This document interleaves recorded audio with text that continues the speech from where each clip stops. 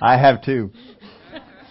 We're chewing on the cookie, we're holding the cookie, and someone comes in and they say to us, "What are you doing?" Because we do not have permission to pick up that cookie. But if you are in the kitchen and Mom pulls the chocolate chip cookies out of the oven and she puts some on and she says to you, "Would you like to have one?" Would you say no?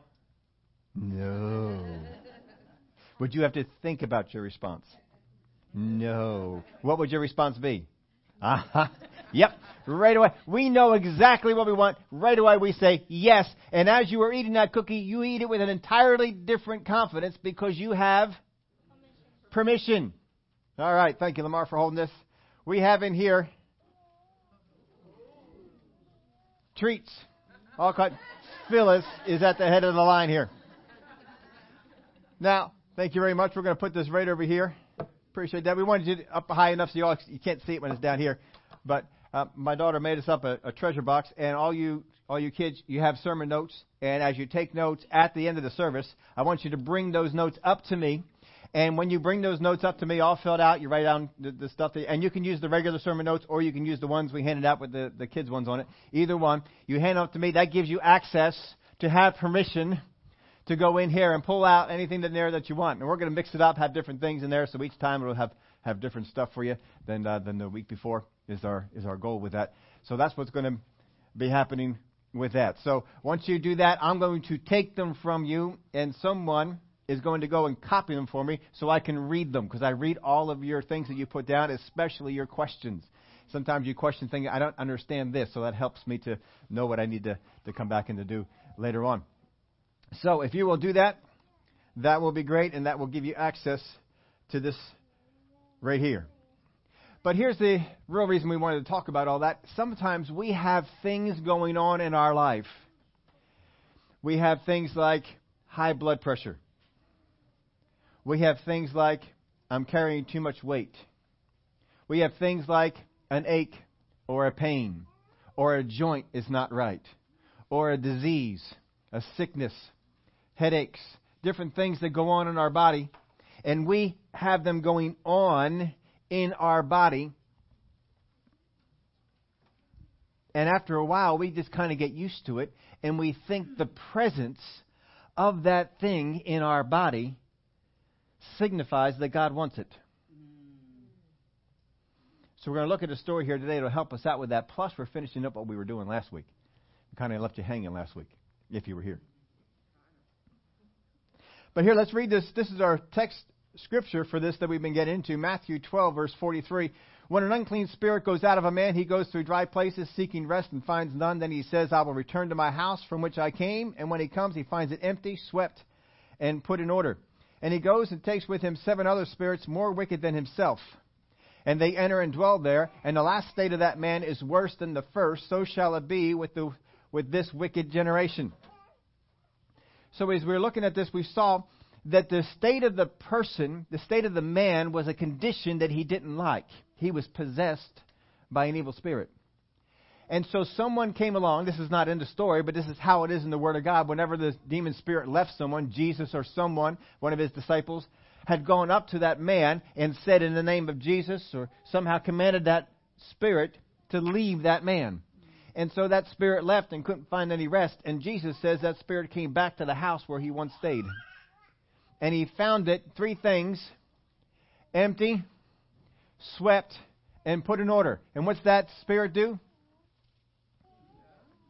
He goes. Now before, when he came up to that man, he entered right in, right? But now he can't enter in. Why? Because changes have been made that are preventing the condition to return. But he goes out and he finds 7 other spirits worse than himself, and they all come and they enter. So apparently the changes that were made were not sufficient to keep them out completely, but they were sufficient to keep out one. And so Jesus says that the last state of that man is worse than before. And so we related that to some of the things that we go through, because sometimes we have had hands laid on us for a particular condition. Sometimes we've gone on a diet to lose some weight. Sometimes something has changed in our bodies. God has come and touched us, healed us, and the condition has gone. But then it seemed like it came back, and now it came back, and it's greater than it was before. And so what are we doing about that? So that's what we've been looking at. We first looked at different things that were happening in our words. We switched over. Now we're looking at things in our belief. If you missed any of the things that went on before, they are available for you free of charge. Just go up on the website. You can podcast them. You can download them. You can do anything that you want to with them. Listen to them. Put them on your phone. Go around and listen to them. If you have trouble with podcast, we have people to help. We have an iPhone specialist who can help you if you have an iPhone. We have Android specialists if you have an Android phone. Whatever kind of phone you have, we have people that can help you get your podcast set up. And podcasts are wonderful because it comes to your phone all by itself. And then you can listen to it whenever you want, and it remembers where you left off. I'll tell you what, glory to God for podcasts. I listen to them all the time. They're better than tapes. They're better than CDs. And it's free. You don't go spend any money or get your house filled up with all sorts of material like CDs and stuff like that. So if you need help with that, how many people do need help with that? I mean, before we go on, anybody need help with podcast stuff? All right. Keep your hand up. How many Android people need help? 1, 2, 3. 3 Android people. All right, Bruce, you got them? All right, how many iPhone people? We got just one iPhone person. All right, Keith, that's yours. Keith is our iPhone expert. Bruce back there, he's our Android specialist. And we'll get you all set up and get you taken care of. All right, that's just sort of a side thing. But here's the thing, and I think I put this on your outline. God must want me to have. Now, you fill in the blank there. What is it that you got? God must want me to have because it's still here. A lot of times we think that because it's still here, God must want me to have it. Now, last week we looked at the guy who was the infirm man. He's not necessarily lame. He could move some. But he was by the pool of Bethesda. And he had that. Jesus came up to him and asked him if he wanted to be made well. And he said, now remember we talked about this? Answer to the question is, if Jesus comes up to you and says, do you want to be made well? What's the answer to that question? Yes. Max, what's the answer to that question? Just like it is with cookies, the answer is yes. That's the only answer that you need. The answer is yes. But what does he say? He says, Sir, I have no one to put me in the pool. So when the angel comes down and stirs up the water, someone else gets in before me. And we gave you this little bit of side note, just a little side thing to listen to. Anytime anyone gives you a long answer, they are trying to hide something. That is always, always, always the truth. If your mom and dad come up to you and say, did you clean your room? The answer would be yes or no. What is the answer we come up with? What happened? That's another good one. Yeah. What happened was, why? Because we are trying to conceal the truth. It works with politicians. It works with Christians. It works with heathen. It works with anyone. Whenever the answer is long, they are trying to hide something. If God comes to you and asks you a question, the answer is yes, sir. No, sir. That's it. If you give it a long one, you're trying to hide something. Can you hide something from God? No. You cannot hide anything from God. He's going to find it. He's going to know. So, last week we were looking at the guy at the pool of the Bethesda. We found out that Jesus did some things with him to get him over that. If you missed that, Jesus changed something to help him, a condition that was around for 38 years. You would think if you had a condition for 38 years, wouldn't that be the will of God for you to have it? And yet when Jesus came on the scene, how long did he have it? It was gone. It was gone. Just because you have a condition for 38 years, 10 years, 20 years, I don't care how long it is, just because you've had it that long does not mean it is the will of God. That is a faulty conclusion. And the reason we have bad beliefs is because we've gotten wrong doctrine, wrong information. We've come to wrong conclusions. We got to get some of those things weeded out. And so that's why we've been back on this for. All right, well, we can keep reviewing or we can go on. Mark chapter 9, verse 1.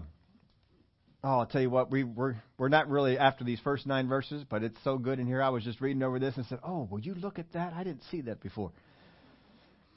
Verse 1, he said to them, assuredly I say to you that there are some standing here who will not taste death till they see the kingdom of God present with power. How many are standing there? Well, at least 12 of them are there, right? At least the 12 disciples are there. He said some. Say some. Some. Let me go back over here to Max. Max, you're on the front row. I'm sorry. But you're just so willing and so helpful with me. If your mom says that you may have some cookies, does that mean that you may have all of them? No. No. It means you may have some. That's right. So even he knows that some does not mean all. So what he is saying here is he is saying to the whole group that some standing here will not taste death till they see the kingdom of God present with power. Now, he goes on in verse 2. Anybody think that's important? Now, after 6 days, Jesus took Peter, James, and John. Would that be some? Yeah. If your mom made 24 cupcakes and she said you may have some and gave you 3.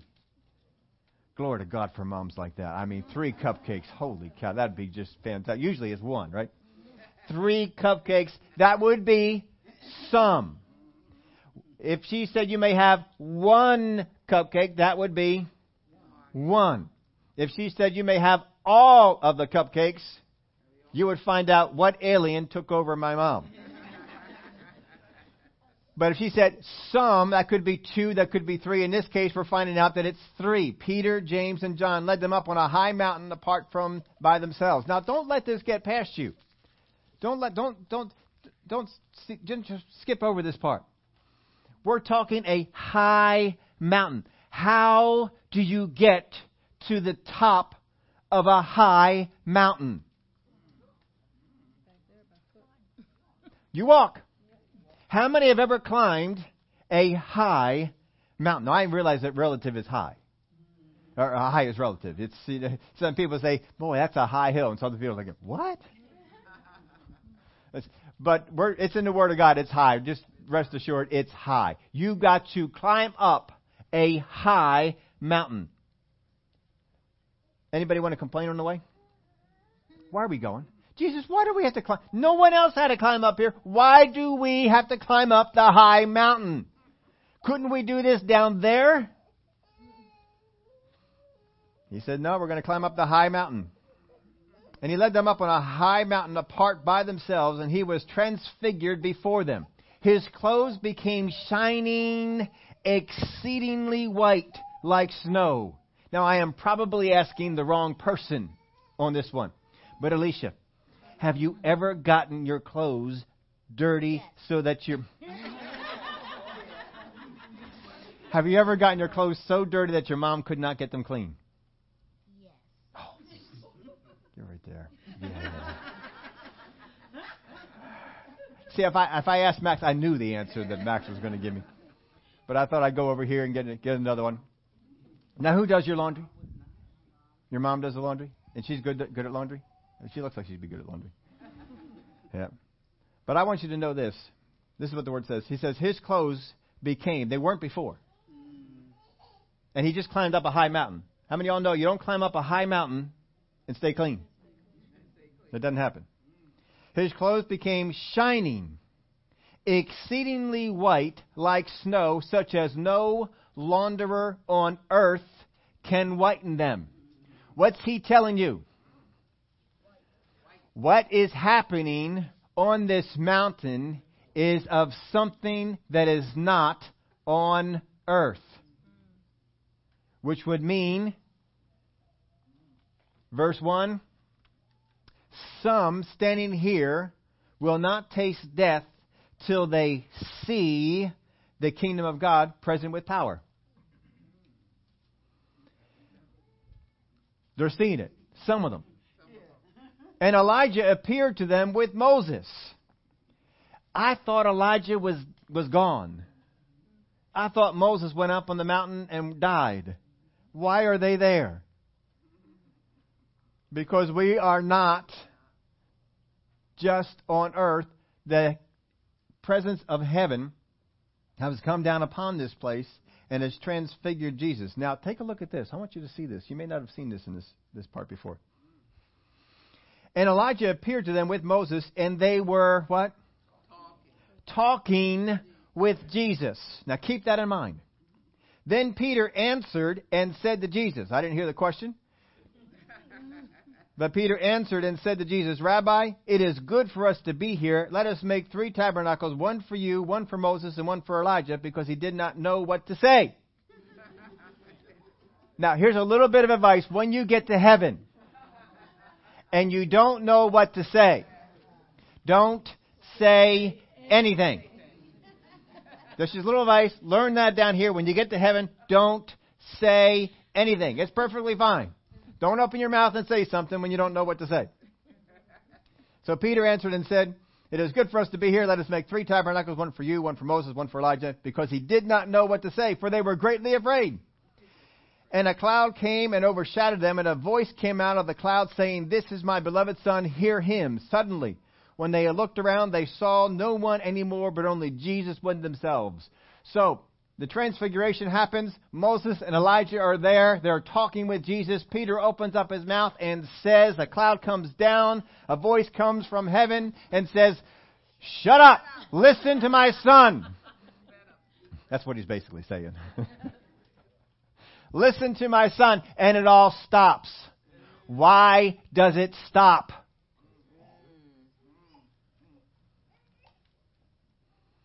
We don't know. But the only thing we have that triggered it is Peter opening up his mouth and saying. Now, there's a number of conversations going on up here. Which ones do we know about? We know about what Peter said. We know about what God said. But there's a whole other conversation that happened on that mountain. Jesus is talking with Moses and Elijah. How many of you are interested in knowing what Moses and Elijah had to say? How many of you are more interested in what Moses and Elijah had to say than what Peter had to say? But what do we know about? What Peter said. Why? Because Peter answered and said. If Peter would have shut up and listened, we might have had somebody who could record what Jesus and Moses and Elijah were saying. But we didn't have that because Peter opened his mouth and said. Have you ever had it that a conversation was going on that you were very interested in, but someone was talking to you and you couldn't hear that other conversation because someone was talking to you? And what do you want to say? And that's what God did. God said, Peter, be quiet. Now listen to him. And then they're all gone. You climbed up this high mountain. You saw the transfiguration. The conversation was going on. And you don't know what was said. Now, how many have ever read that and were supposing that we weren't supposed to know? All right. If they were not supposed to know, why were they there?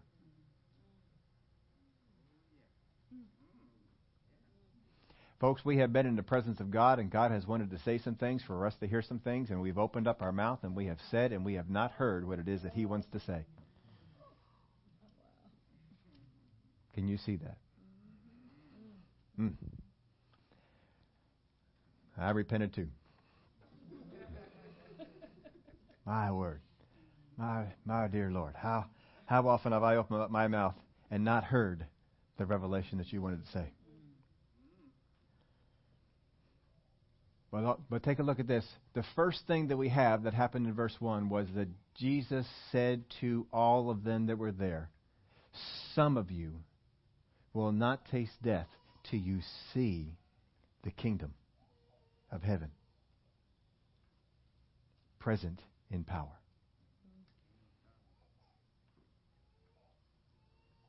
What did he do? He set up his mind to begin to look for some things. Do you know, folks, that the first thing that has to happen for you is for you to hear that revelation is on the way? For you to hear that something is on its way? Because when you know that something is on its way, you know to look for it.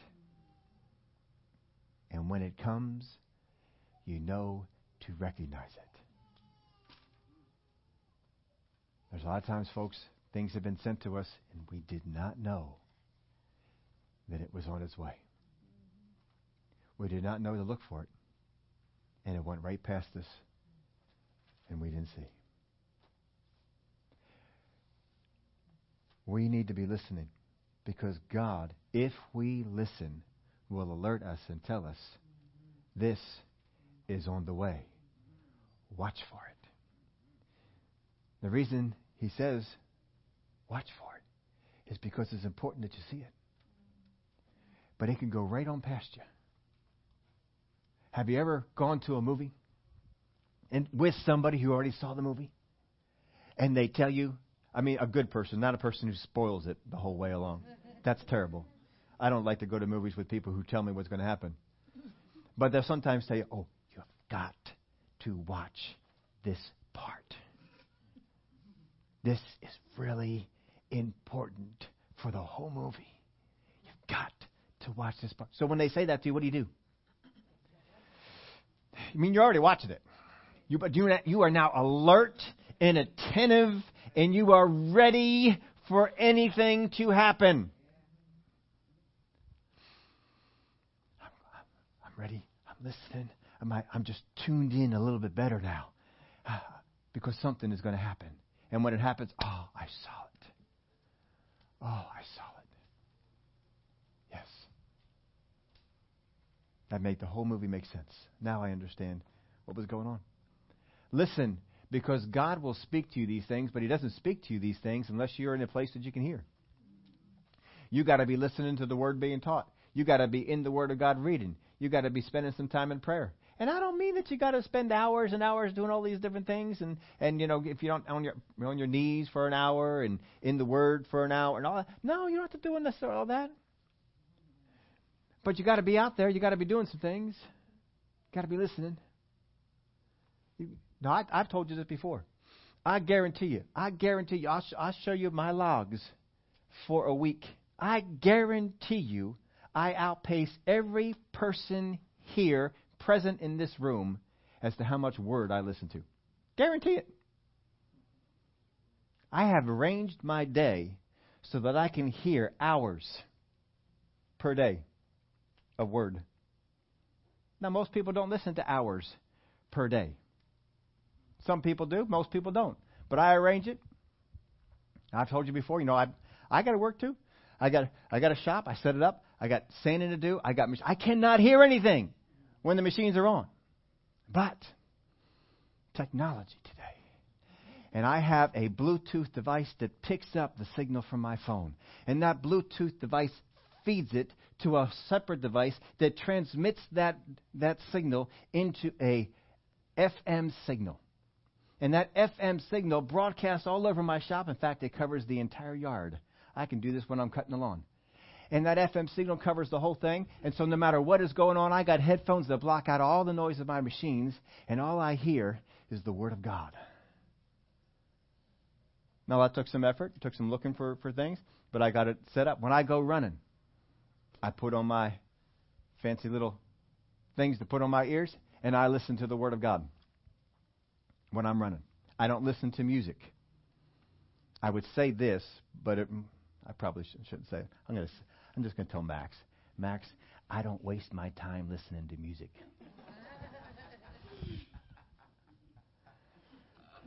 I mean, very seldom. Once a month, I'll probably say, you know what, maybe it's time for a little bit of Keith Green. And I'll crank that out there and put that on. But generally, I don't waste my time listening to music. I like to listen to the Word of God. And I hear the Word of God, and I love hearing the Word of God taught. They're teaching things I already know. It's all right. I'll put on Brother Hagin.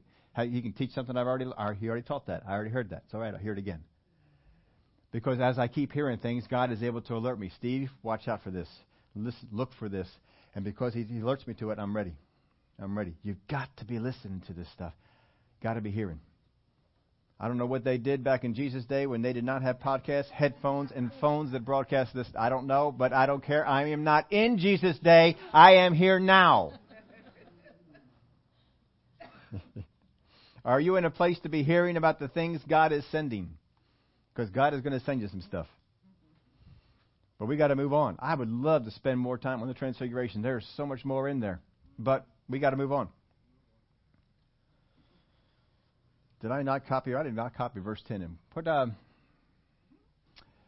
verse 9. Now as they came down from the mountain, he commanded them that they should tell no one the things they had seen till the Son of Man had risen from the dead. If you are Jesus, and you do not want these guys to say anything about what just happened, would Peter be in that group?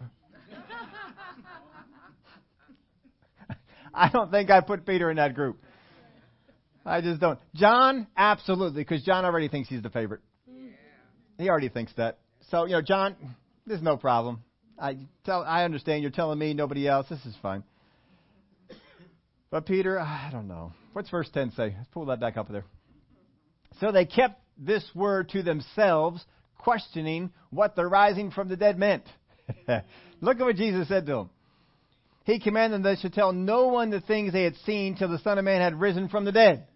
They're thinking, what? Risen from the dead? What? They did not understand that. But still, they kept quiet. Verse 11. And they asked him, saying, why do the scribes say that Elijah must come first? And he answered and told them, indeed, Elijah is coming first and restores all things, and how it is written concerning the Son of Man that he must suffer many things and be treated with contempt. But I say to you that Elijah has also come, and they did to him whatever they wished, as it is written of them, of him. Now we could get into that too, who Elijah was, why Elijah's coming, but then we wouldn't get into what we're supposed to get into. The Word of God is just so rich. It's just so hard to read over stuff. But we're going to go down to verse 14. And when he came to the disciples, he saw a great multitude around them, and scribes disputing with them. Immediately when they saw him, all the people were greatly amazed, and running to him greeted him. And he asked the scribes, what are you discussing with them? Then one of the crowd answered and said, Teacher, I brought you my son who has a mute spirit. And whenever it seizes him, it throws him down. He foams at the mouth, gnashes his teeth, and becomes rigid. So I spoke to your disciples that they should cast it out, but they could not. He answered him and said, O faithless generation, how long shall I be with you? How long shall I bear with you? Bring him to me. Isn't it just great, after you had a great experience with God, that people bother you with trivia? Isn't that what Jesus is saying? Are you kidding? You guys can't handle this? Why can't you? You should be able to have handled this. Why can't you have handled this on your own? Why is it you got to bring it to me? Doesn't seem happy, does it? Now, we don't know how long this condition had been going on, but it had been going on long enough that they knew its pattern. So it didn't just happen once or twice. They knew the pattern of it. They knew how long it had been going on that way. Now, this is just another side note this is just such an important side note for you all to get down. You've really got to get this thing down. The boy, is he in a position to give Jesus permission to deal with what's wrong with him? No. Who's in the position to do it? His parents. And the boy is young enough that the parents have authority. Parents, when your kids are young enough, you have authority over their lives, that if something like this is going on, you can say, do this for them. Just like if you go into a hospital, the hospital does not say to the child, can we administer this procedure? They look to who? They look to the parents. Same thing in the Bible. Same thing with the Word of God. They go to the parents. Parents, you have that authority. But how many have ever been in a situation where someone older is in the hospital under condition, suffering, and you feel badly and you want to pray for them? Anybody been in that position? Here's a prayer that we may have prayed for that old person who is in the hospital. They are not conscious. Father God, I pray right now that your healing power would come upon this body and restore this body back to where it was before. Restore their mind back to where it was before. Bring them back to a place of consciousness that, Father, they may serve you. How many of you can see that would be the most unscriptural prayer that you could pray in that situation? And a lot of times we have prayed that and we wonder, why doesn't it work? Why doesn't it change anything or cause anything to come about? Because first off, folks, you have not been granted permission. Every single time that Jesus administered healing, he looked for permission from either the person who was old enough to give it. Do you want to be made well? What do you want me to do for you? How many times does he say that? Or he looks to the parents. He always gets permission. And you're trying to step in and not get permission, which means you don't understand authority, which means the devil doesn't have to listen to you. And see, that's affecting you outside of that situation because you don't understand authority. But you see, that person may have said words, and those words have power. And until that person can say words against those and renounce those words, they're under those words. They may have said something like, God, I hate you. I want no part of you. Leave me alone. And you walk in that situation. Be real careful with the words that you say. Real careful. Because you get in that situation, you're stuck with those words that you have said. Again, that's just a side note. We've covered stuff like that before. I just want to go on here and look at this. You pray for me. Don't get distracted, Steve.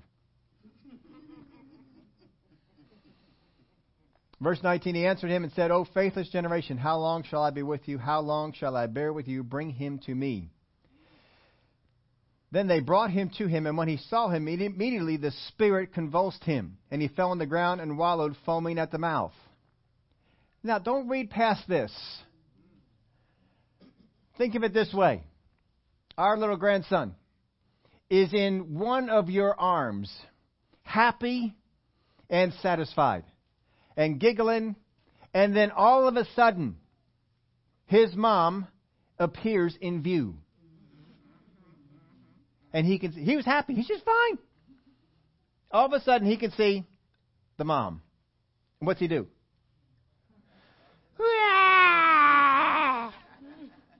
Reaches for the mom. He was just fine. Just fine. There was no problem. What's he doing? Does he have a problem? He has no problem. There's no problem. He's just throwing a fit. I want that. And I want it now.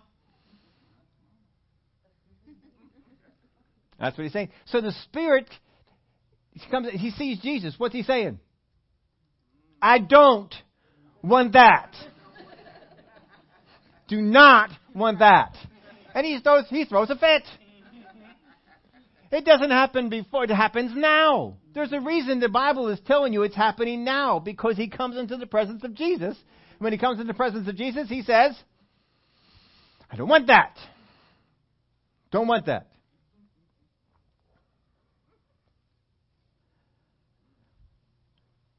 So you see, now what would you do if you saw this little boy fall on the ground, foam at the mouth? How many think, well, this is just, it's happened yesterday. Doesn't happen all the time, does it? This is strange to us. What was if we think that, we're thinking, we watch TV, we're thinking cyanide poison, right? He took a cyanide capsule, he's a spy. He is a spy, he took a cyanide capsule, he's foaming at the mouth, and he's going to die. That's what we think. So he asked his father, how long has this been happening to him? And he said, from childhood. So we understand that, all right, it's not a couple of weeks, a couple of years. And often he has thrown him both into the fire and into the water to destroy him. But if you can do anything, have compassion on us and help us. But if you can do anything, have compassion on us and help us. So he's asking him. He's brought him to his disciples, and they could not do anything. So now Jesus is here. If you can do anything. Now we pray prayers like that, haven't we? We've had a condition for a long time. We have gone after certain methods. for it to go away. It hasn't gone away. So we come to God and our prayers have changed from, thank God this is going to happen, to, if you can do anything, have compassion on us and help us.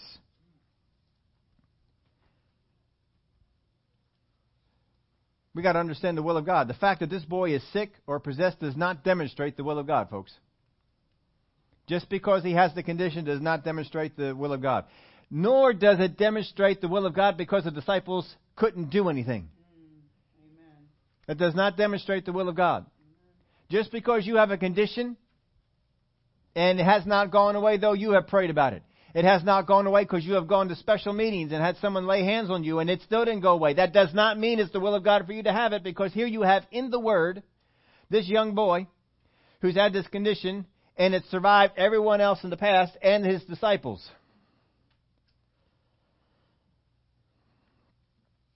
If you came to a belief that your condition is the will of God based on the fact that you still have it, that it has been around for a long time, that your prayers have not been answered, or that someone else laying hands on you has not changed it, you have come to a wrong or a faulty conclusion, and a belief that is based on that wrong conclusion.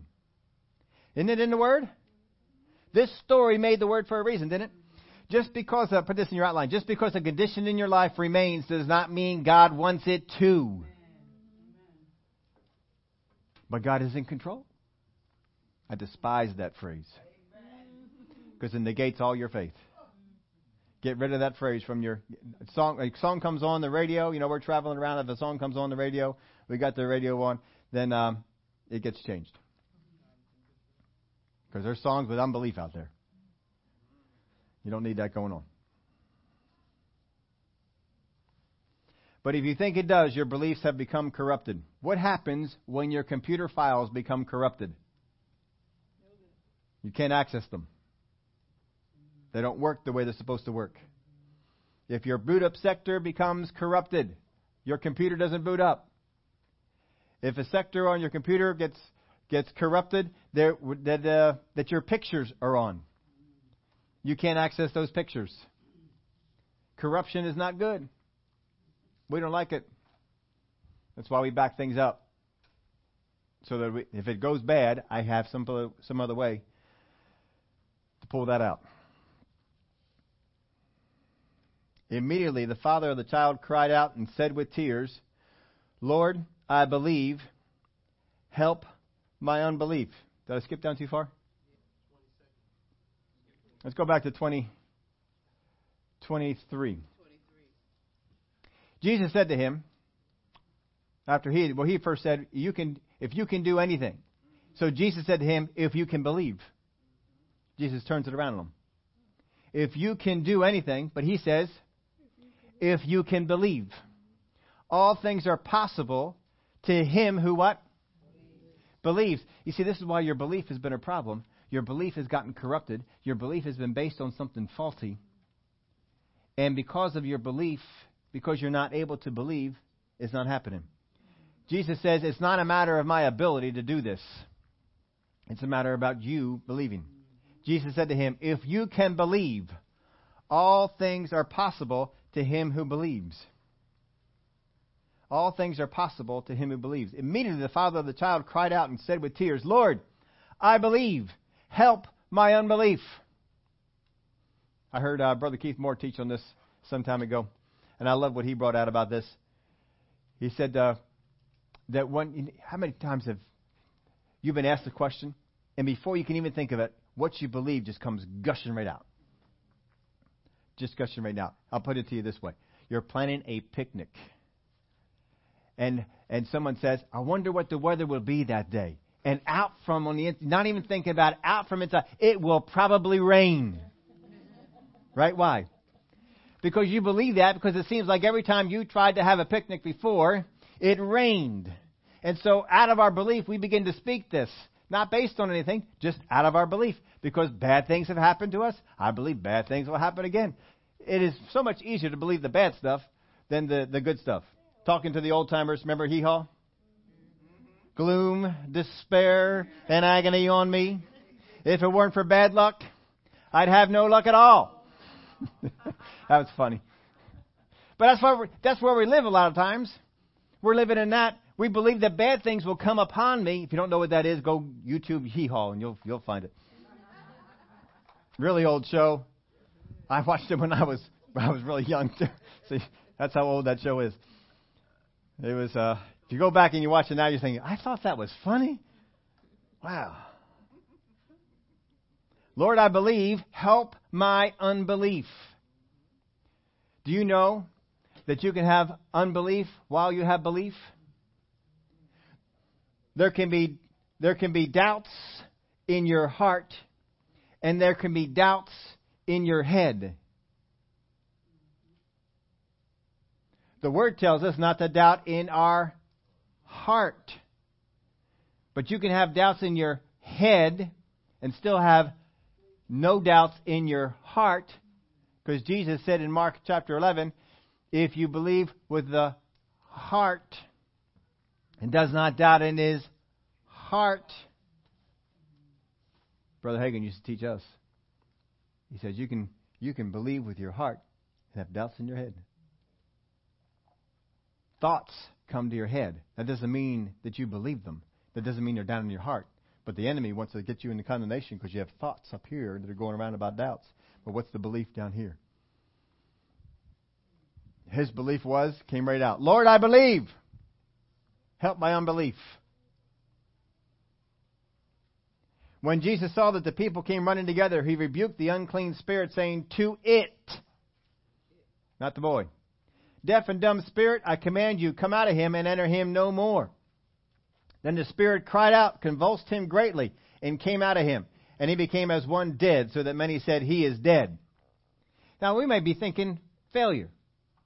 If it was us, if we say, come out of him, and we see that boy convulse greatly, and then come out of him, and it seems like he's dead, and the people around him, he's dead. He's dead. That is a dead boy right there. He was alive, now he's dead. He's just going around saying he's dead. It didn't just say one or two said he was dead. How many did it say said he was dead? Many. Many people are around us. He is dead. Just picture that. Here you are, man of victory, coming down from the Mount of Transfiguration. Pray over this boy. The spirit comes out of him, convulses him, lays him down there on the ground. Everyone around says, he is dead. That's all we have. Everyone is saying the same thing. He is dead. You get that picture? Yeah. But Jesus, what's Jesus hearing? Jesus is hearing, he is dead.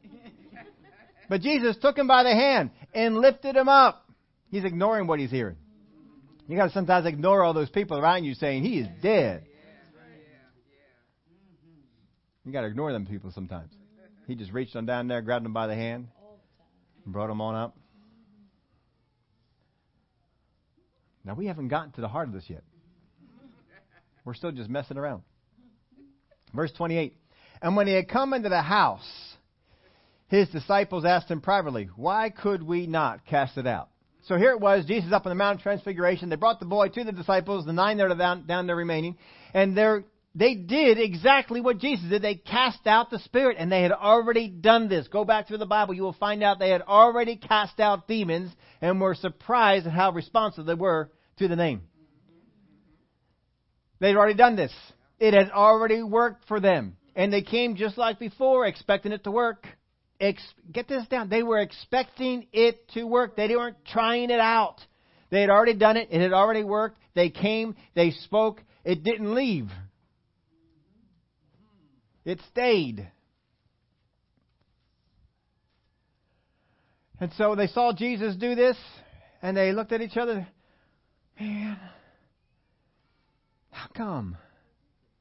How come?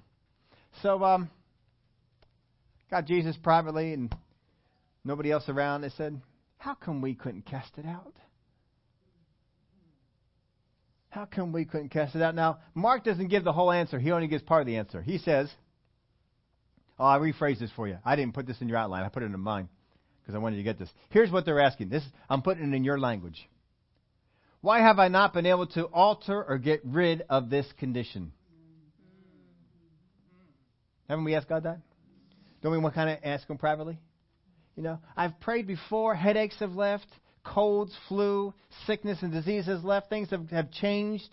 But I got this condition, and it's not changing. How come?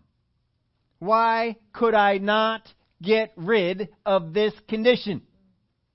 That's the question, basically, that they're asking. So He said to them, and if you just read Mark, you're not understanding what it is here. He said that this kind can come out by nothing but prayer and fasting. But that's not the whole answer. But what people have come away with is this, that there are certain demons that only come out when you pray and fast. That there's prayer and fasting demons. And you could see maybe where they would get that teaching, except for the fact that, remember when the Pharisees came to Jesus and they said to Him, how come your disciples do not fast?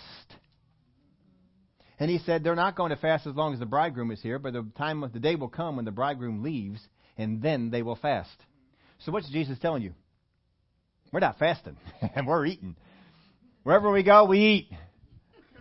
We are not fasting. We are celebrating. Because the bridegroom is here. We're celebrating. So if Jesus, by His own admission, is not fasting, how can He teach them that there's prayer and fasting demons? And why would they understand it that way, since they know we're not praying and fasting? We're praying, we're just not fasting. What's He talking about here?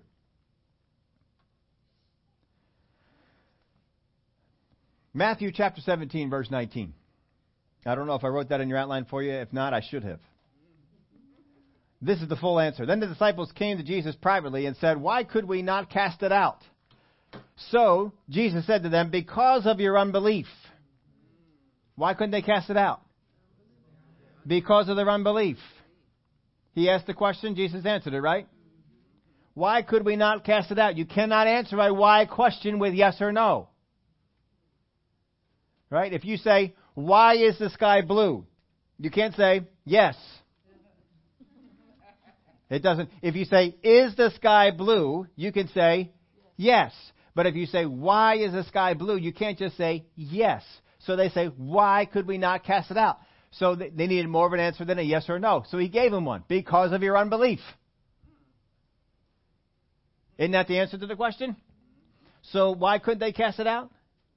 Because they were not praying and fasting?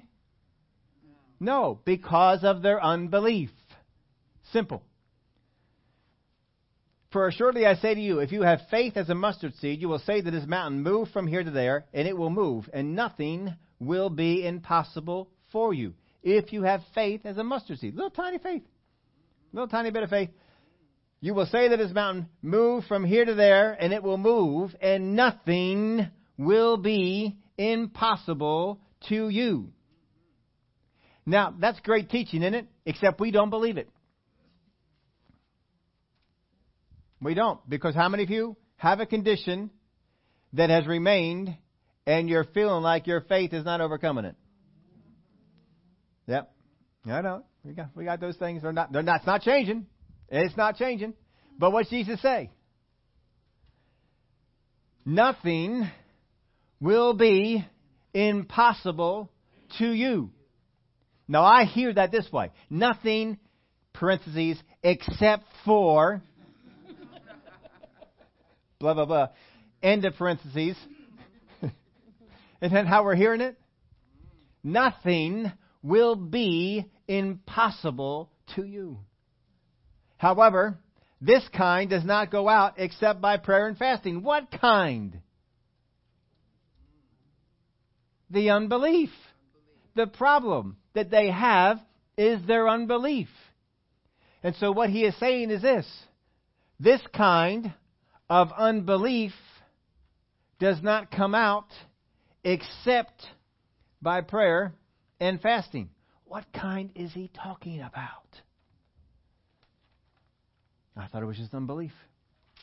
Are there different kinds?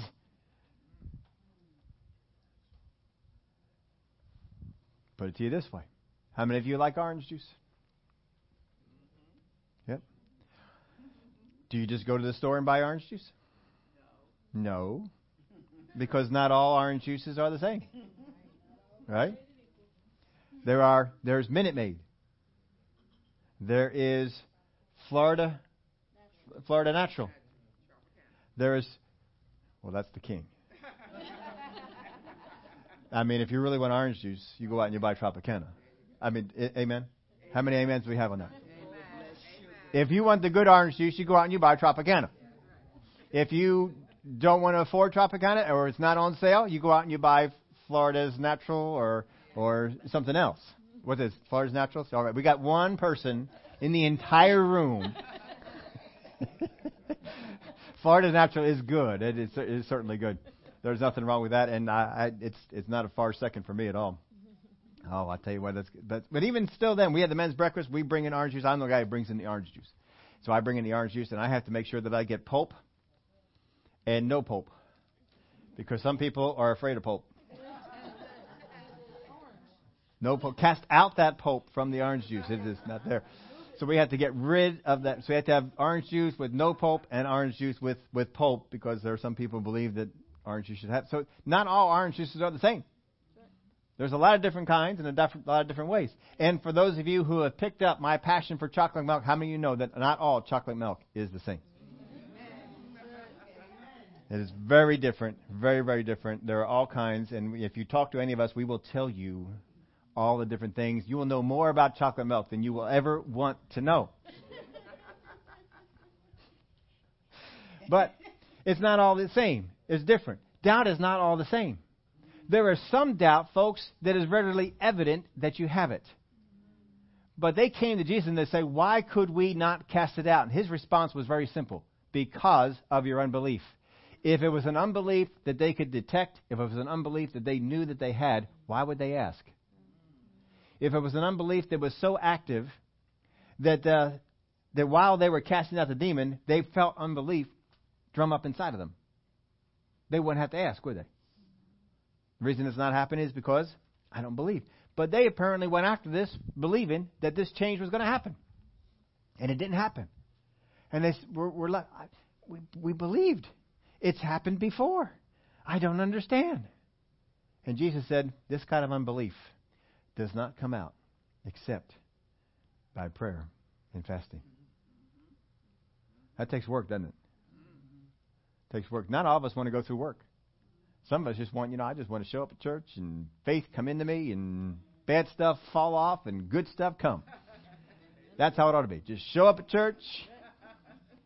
All the bad stuff comes off. All the good stuff comes on. And that's all you got to do. But Jesus is saying, no. No. Some of this unbelief comes out by prayer and fasting. How many of y'all like fasting? Anybody here? Anybody like fasting? Joyce. Brother Jolly likes fasting. And Joyce fasting. Anybody else? Anybody else like fasting? You are looking forward to your next fast day. Can't wait for my next fast day. It's coming up.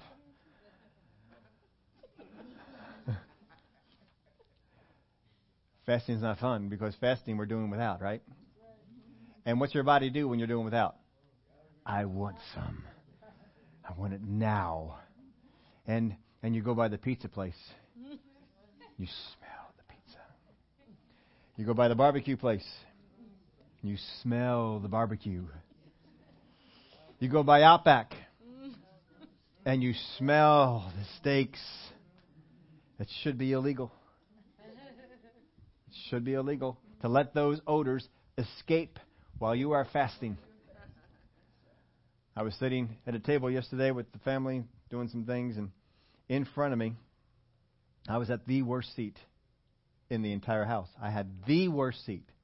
There was no worse seat than where I sat, because where I sat had the aroma continually to bevel me over and over and over. It was this tray of olives. Green olives, red olives, black olives, olives with pimento. And if that's not bad enough, they had an open container of olives that were pulverized into a spread to allow all of the aroma to come out into the room. I cannot stand olives. I despise every color of olive that there is. I don't care what color it is. It does not belong on my plate. It does not belong around. I despise olives.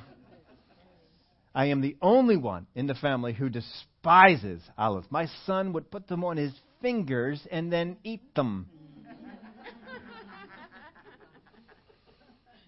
Despise olives. Constantly. Why is it that when we're fasting, we're not hit with aromas like olives? Brussels sprouts. Cabbage. Cooked cabbage. Sauerkraut. Why is it that we're not hit with those on fast days? Why is it that French fries?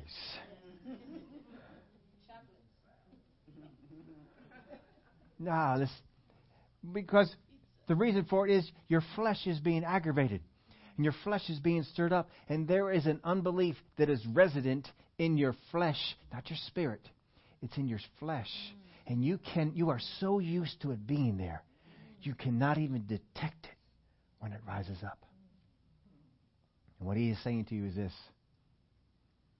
If you want to get rid of that level of unbelief, if you want to change situations like we saw here in this chapter, if you want to change things in your life that have evaded the amount of faith that you have right now, there's a way.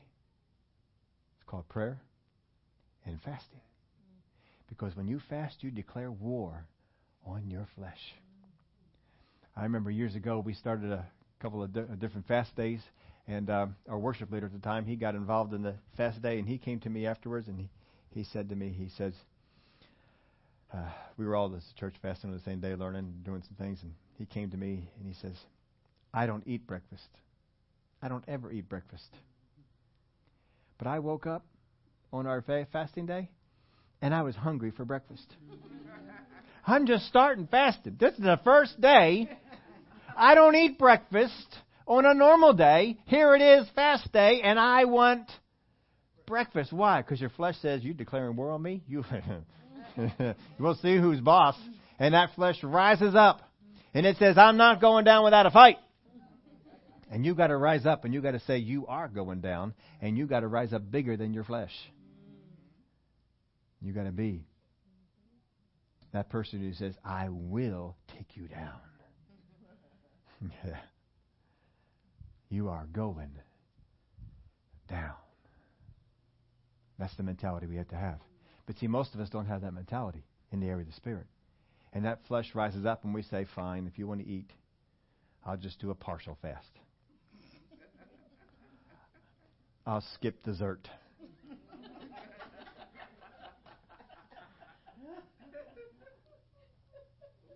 Yeah, because we're not serious about this. Because you can fill up. How many have ever gone to a restaurant and you wanted dessert? They had good desserts there. You wanted dessert. I have done that so many times.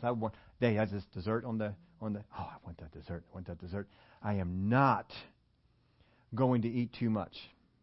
Save room for dessert. But of course they come and they bring those chips and salsa. How do you resist chips and salsa? I don't know. How do you resist chips and salsa?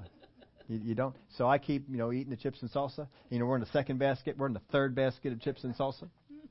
And they bring the bread. We're in the first basket of bread. We're in the second basket of bread. We're in the third basket of bread. I can put bread away. I can put salsa away too. I can put that stuff away. And I finish the meal. You know what I say? I'm full. I'm full. But that's okay. I am fasting desserts. I am fasting desserts. Yeah. No, if you want to declare war on your flesh, folks, you got to get serious. You got to get serious. And understand your flesh is going to be serious. But you can get yourself to the point where that flesh backs down. And that flesh does not rise up. And you take it on and you defeat it. And Jesus is saying, this kind of unbelief only goes out by prayer and fasting. And so don't just go fast. Just because you fast doesn't mean that you did what he said. He said prayer and fasting. Both. You got to do both. Prayer and fasting. So he said, I think I put this for your outline there. There are no prayer and fasting demons. They do not exist. Demons submit to the will to the name of Jesus. But I heard someone teach. I think it was about Brother Creflo Dollar. I'm pretty sure it was Brother Creflo Dollar. Boy, he taught this, and he said, when you meet up with the forces of evil, the one who is the most submitted wins. The one who is the most submitted. Are they more submitted to their cause than you are to the Spirit of God? The one who's the most submitted wins. I can't find any fault with that. That is good stuff right there. I put this in your outline for you. We are most susceptible to doubt and unbelief when our direction starts in our minds and guides our spirit. And that's how most of us are led. I think I want to do this, but I'm thinking it up here. I want to do this. It starts in my mind and guides our spirit.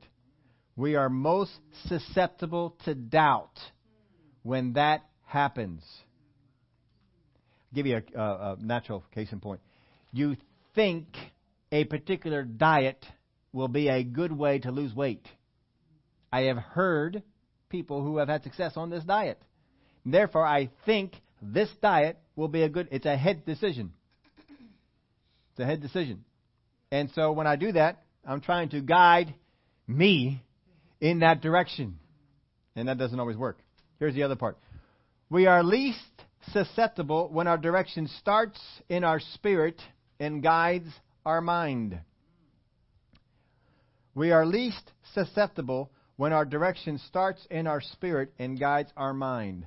Pull up verse 1 again. This is why we started here. Verse 1 of chapter 9. And he said to them, assuredly I say to you that there are some standing here who will not taste death till they see the kingdom of God present with power. He has said this to them, and down in their spirit they have latched hold of it so that their spirit can guide them in this direction. So that when Jesus leads them up a high mountain, what are they thinking? We are looking for this kingdom to show up. We are looking for the kingdom of God to be present with power. We're looking, is this it? We are some. Jesus is taking us away. They're looking for it. The Word of God is going to come to your ears, but it's going to settle down in your spirit. And it's going to give you guidance and direction. It's going to come from your spirit. So, raise your hand. How many are facing long-term conditions, been around for a long time? It has not changed. All right. We have got to get out of a head direction and get something that in our ears, spiritual ears, God speaks to us and tells us a direction to go, and it guides our spirit. Because when our spirit decides this is the way I'm going to go, because God told me to go this way. See, there's a difference with it. I share a lot of times with the things that I face and the things that I'm going through. I share those things because they're my experiences. Your experiences are going to be different. They're going to be different. I do have people all the time who tell me, Steve, you are 50, I don't know, how old am I? 50, 56, somewhere in that neck of the woods. 56 years old. People your age don't run that much. I hear that all the time. Constantly hear that from people. And I happen to know that if you take all of the people who like to run in the country, I happen to have this stat, that less than 1% of them run the mileage I do. We're not talking all the people in the country. We're talking all the people in the country who run. Less than 1% of them run or have a goal to run the mileage I run. And I have people telling me all the time. You know what happens to me when they say, you shouldn't be running that many miles? You know what happens? Down in my spirit it comes up. I can run as many miles as I want. My body is well able to handle everything that I throw at it. My body will carry me all these miles, all the days of my life, because that's what I believe. You know why I believe that? Because I've had guidance and direction on it. And you cannot tell me anything different. And when my body begins to tell me something different, you know what I tell my body? You will get under. You will not dictate to me that I cannot. Now, I'm faced battles on this, just like you face battles, and I faced battles this month. I faced something that stopped me in my tracks. My mileage in March was half what it should, and for a number of weeks it was almost down to zero. I was just dragging my body around to get it to go. Learned some things that I had to do, fixed those things, put some other things in the routine, and got it going. I'm back up to the mileage that I should be at, and doing just fine. But you know what came into my thought? When that happened, you're not going to be able to hit that mileage goal this year. You've done it. You're not going to be able to go anymore. You're going to have to cut it back. Those thoughts came to my mind. I had to fight them back. Just like you got to fight yours back. But you can. If you take supremacy over your flesh, doesn't mean that flesh isn't going to try and rise up and stop you. It's going to. Doesn't mean that you get that headache that comes back. If you get that weight that starts to come back, that your body isn't going to say, see, told you, this is where you're going to be. What do? Body? Paul says, I put my body under. And I'm putting you under. I'm not listening to this. What you need, folks, is to get revelation from God on what to do for your case, for your situation. You may hear what someone else has done, and it may just, in your spirit, you say, that's it. See, that's what you're looking for. You're not just looking to hear it up here. You're looking to hear it with your ears, but down in your spirit, it says, that's it. That's it. Grab hold of that. Grab hold of that. Now, see, that's what I did in March. When this thing was going on, all right, what do I have to do to change this? Because this can't go on. I mean, I had a couple of Wednesday nights up here, even Sundays. I had a hard time just walking up around in here. That was difficult. What do I have to do? And so I was out there. I was listening. I was looking for stuff, and then something came to me. That's it. That's it. If I do that, came down here, and so I went after it with abandon. I went after it. I told the chiropractor person was asking me, "What are you doing?" I said, "I'm doing this, and this." You're doing all that? Yeah. Yeah, I'm doing all that. He said, "Well, why are you doing so much?" I said, "I want to make sure I get it. I want to make sure that I get it." So I told him all the things we're doing. And in 1 week, doubled the mileage. Another week, doubled it again. And by the third week, I was back up there where I was supposed to be. But nothing was going to stop me from doing that. Because I believed it down here. You see, if we believe it up here, then when we face that problem, we quit. But what do you believe down in here? This is what you got to get. What is God? And God will tell you. God wants you to get out of whatever condition you're in. He wants you healed. He wants you whole. But right now, the reason that condition has come back is because something in your body is supporting it. Something in your body is allowing that condition to continue. And what you got to find out is, even when we cast this thing out, it came back because something is allowing it to continue. Something is supporting it. Father God, what is it that is supporting that condition? And how can I eliminate it? And God will show you. He will bring wisdom to you. And when you get that wisdom, you write it down. You etch it into your heart. And you say, Father God, I hear, in my spirit, I hear, that's you. That's you. And I'm going to hang on to this, and I am not going to let it go. And when you do that, doubt and go away. You team that up with prayer and fasting, because you're going to defeat that flesh. You're going to defeat that flesh. That flesh is not hanging around with you. I'm going to defeat it. So what are you trying to change? What are you trying to change? You ought to just write that in your notes sometime. What am I trying to change? Write that right on down in there. Where does your direction come from? Does your direction come from your head? Direction come from down in your spirit. Get that direction. Get that direction. Now be real careful. You get something that's down in your spirit. I know God. I've heard people say this. I know God told me do, and they tell me what it is they're supposed to be doing. And a week later, they're still not doing it. Or 2 weeks later, they stop doing what they were doing. That flesh is reigning supreme in your body, and that's why that thing is going on, because you have the conditions ripe for that to continue. Why are oranges grown in Florida better than oranges grown elsewhere? Because the conditions are ripe. Why are New Jersey blueberries better than blueberries elsewhere? Because the conditions in New Jersey are great for blueberries. When you create the conditions that are great for the thing that you want to prosper, it will prosper. When you create the conditions where the thing you don't want cannot prosper, it will stop. It's simply a matter of that. But you got to change this belief. Just because your condition has been around does not mean God wants it. Just because you've been prayed for and it didn't work does not mean God wants it. Otherwise, how does Jesus turn this thing around in an instant? How does he do it? And this is not the only time. We saw all other times as well. Would you all stand up with me?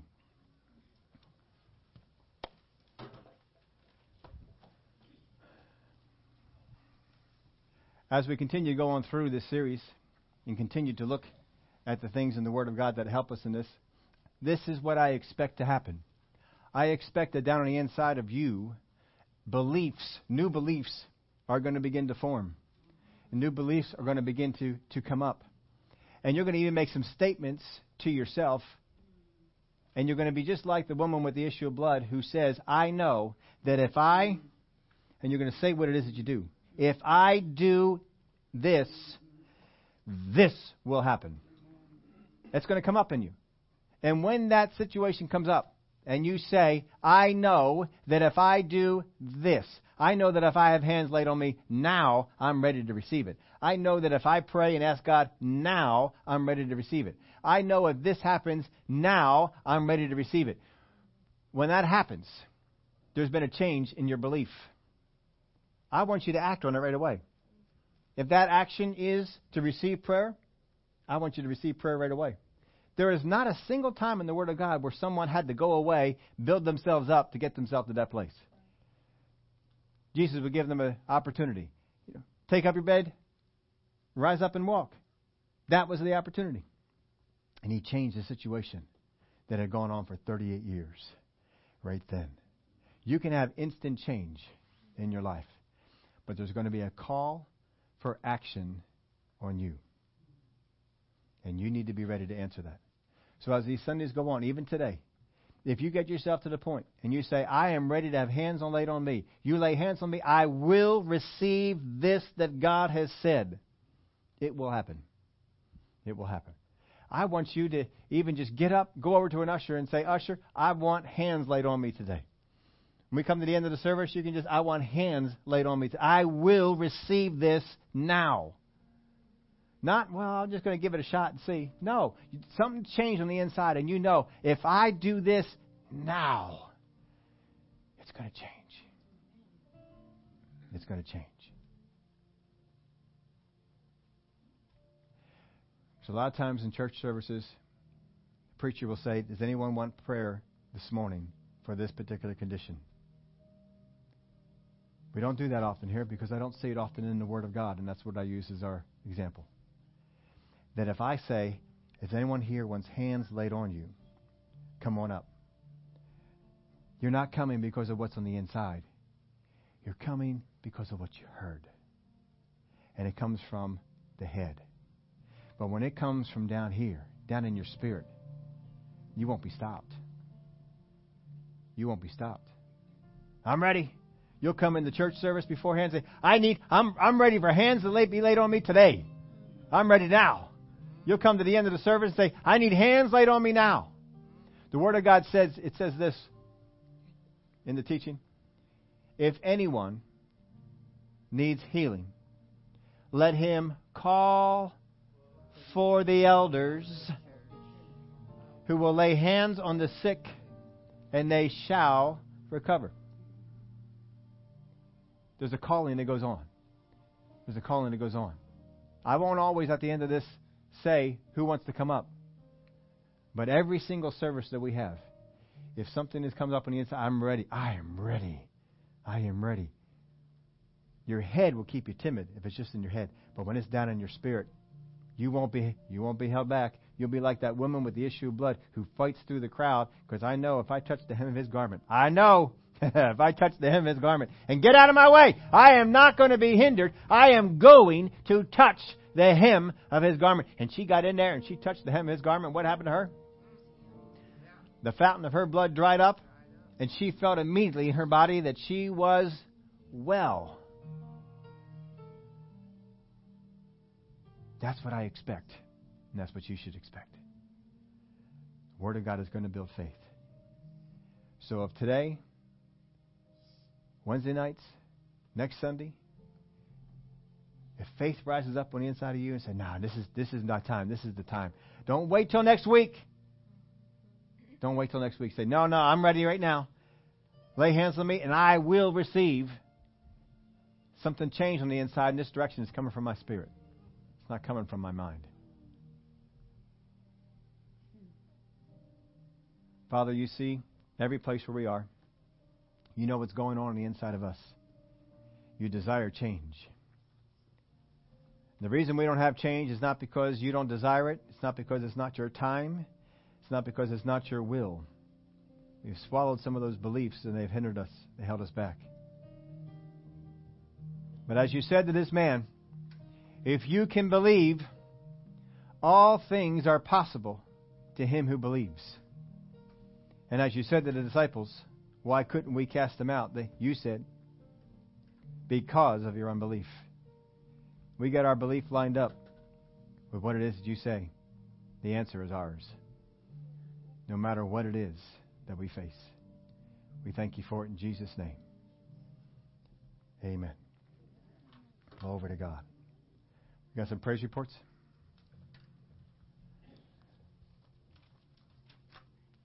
Glory to God. Most of you are staying around today, right? Hope so. We got some fun stuff going on today. Ethel, thanking God for strong and correct teaching about how we make decisions. We are to make them based on the Word and the Spirit of God. Glory to God. Thank you. Candy, we had to go to the hospital Thursday, and as you know, for Bobby to have more tests, and it was raining to beat the band. We got to the parking lot at Doylestown Hospital. There is never a parking space. I was praying for a space, and before I could finish my prayer, a space opened up right across from the place we had to go. God is so good. Amen. Vanessa, my mother's surgery was a success. We thank you for all your prayers. And I knew there was another one in there. Jolly Jr., very thankful for God's strength throughout my indoor drumline season. Yesterday was championship, and Quakertown Aftershock Percussion finished the season undefeated with another high-scoring first-place win. Whew. Nice to hear. Nice to hear. All right, let's stand up one more time. There is no end times class today. We sent that text around to everybody who was in the class so that they would know. We need help getting some things set up over here. So if you're planning on staying for the class, plan on staying. Help us set these things up. We got some things to get going on that. 2 o'clock, we're going to be starting, folks. This is a game changer. We're looking right now at 240 kids registered, a bunch of kids that are not registered, but 240 kids that are registered, plus all the walk-ins that are going to happen today. And we're going to change their lives. Amen. Amen. They're going to have an opportunity to sign up for baskets for next Sunday and to come on back and to get them. And so next Sunday when you're here, expect more people. Push together. Don't give that chair cushion between you and your brother or sister. Get close to them. Give the room for people who are coming on in to fill in and sit in next to you. Get ready for what's going to happen. But we appreciate all you folks that can hang out and help us out with the things that are going on here today. Let's just pray over this before we go. Father, we have all these children, all the families coming in. We just want to be your ministers, to minister to them, to love on them, to make them feel as important as you are to them, or they are to you. Father, we want to show them the love of God. Help us today, Father, to be able to do that.